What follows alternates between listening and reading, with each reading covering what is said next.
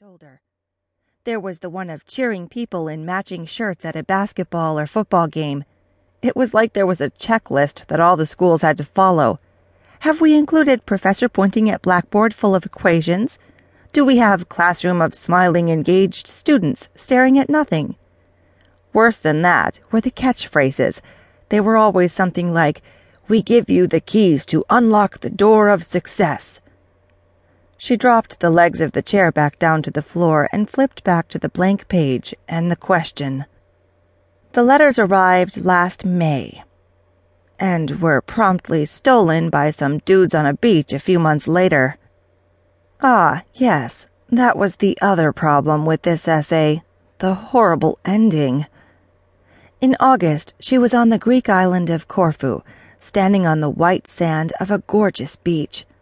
The only envelope she had left to open was the very last one, and she decided to do this just as soon as she had a little swim.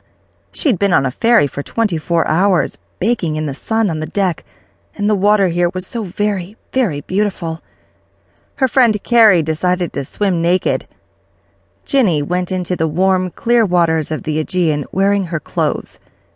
They left their backpacks in the care of their 3 male friends who fell asleep on guard duty.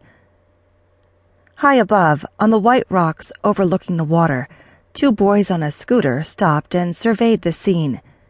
Ginny was bobbing up and down in the waves and watching the ocean meet the sky. She remembered the sound of Carrie screaming and yelling.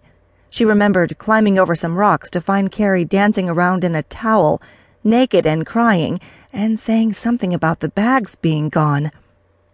Ginny looked up to see the scooter ripping away from the scene, back up the rough path, back to the road above.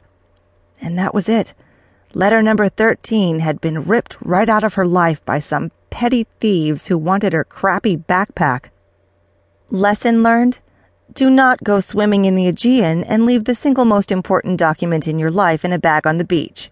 Take that, college. Her eyes drifted away from the essay to the little red light in the corner of her screen, the light that symbolized Keith. Keith was the actor-playwright she met when she was following the directions in her 3rd letter, the one in which she had to give £500 to a starving artist. She found Keith's play in the basement of Goldsmiths College, and she bought all the tickets for the entire run, making him the first person to ever sell out the tiny student theater he was working in, also accidentally ensuring that no one would ever see his show. He was intense, hilarious, bizarrely confident, handsome, in a scruffy, poor London art student way. But most mysterious of all, he was fascinated by her. He called her his mad one. To be clear, and she reminded herself of this fact daily, Keith was not her boyfriend. They were kind of something.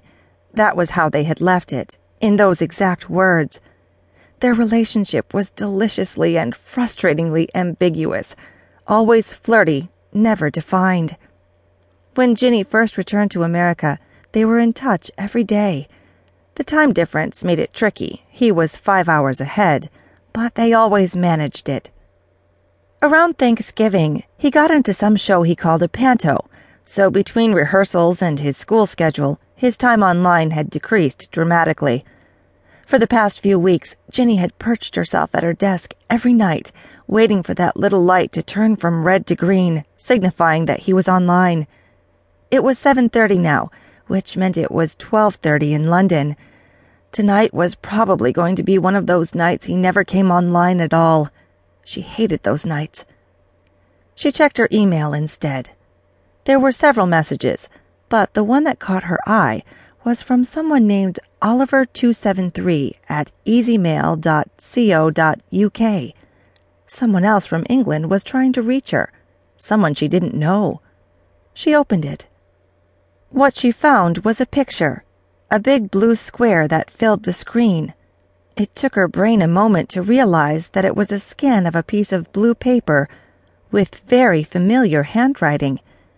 It took almost a full minute more for her to fully accept what she was seeing. Number 13.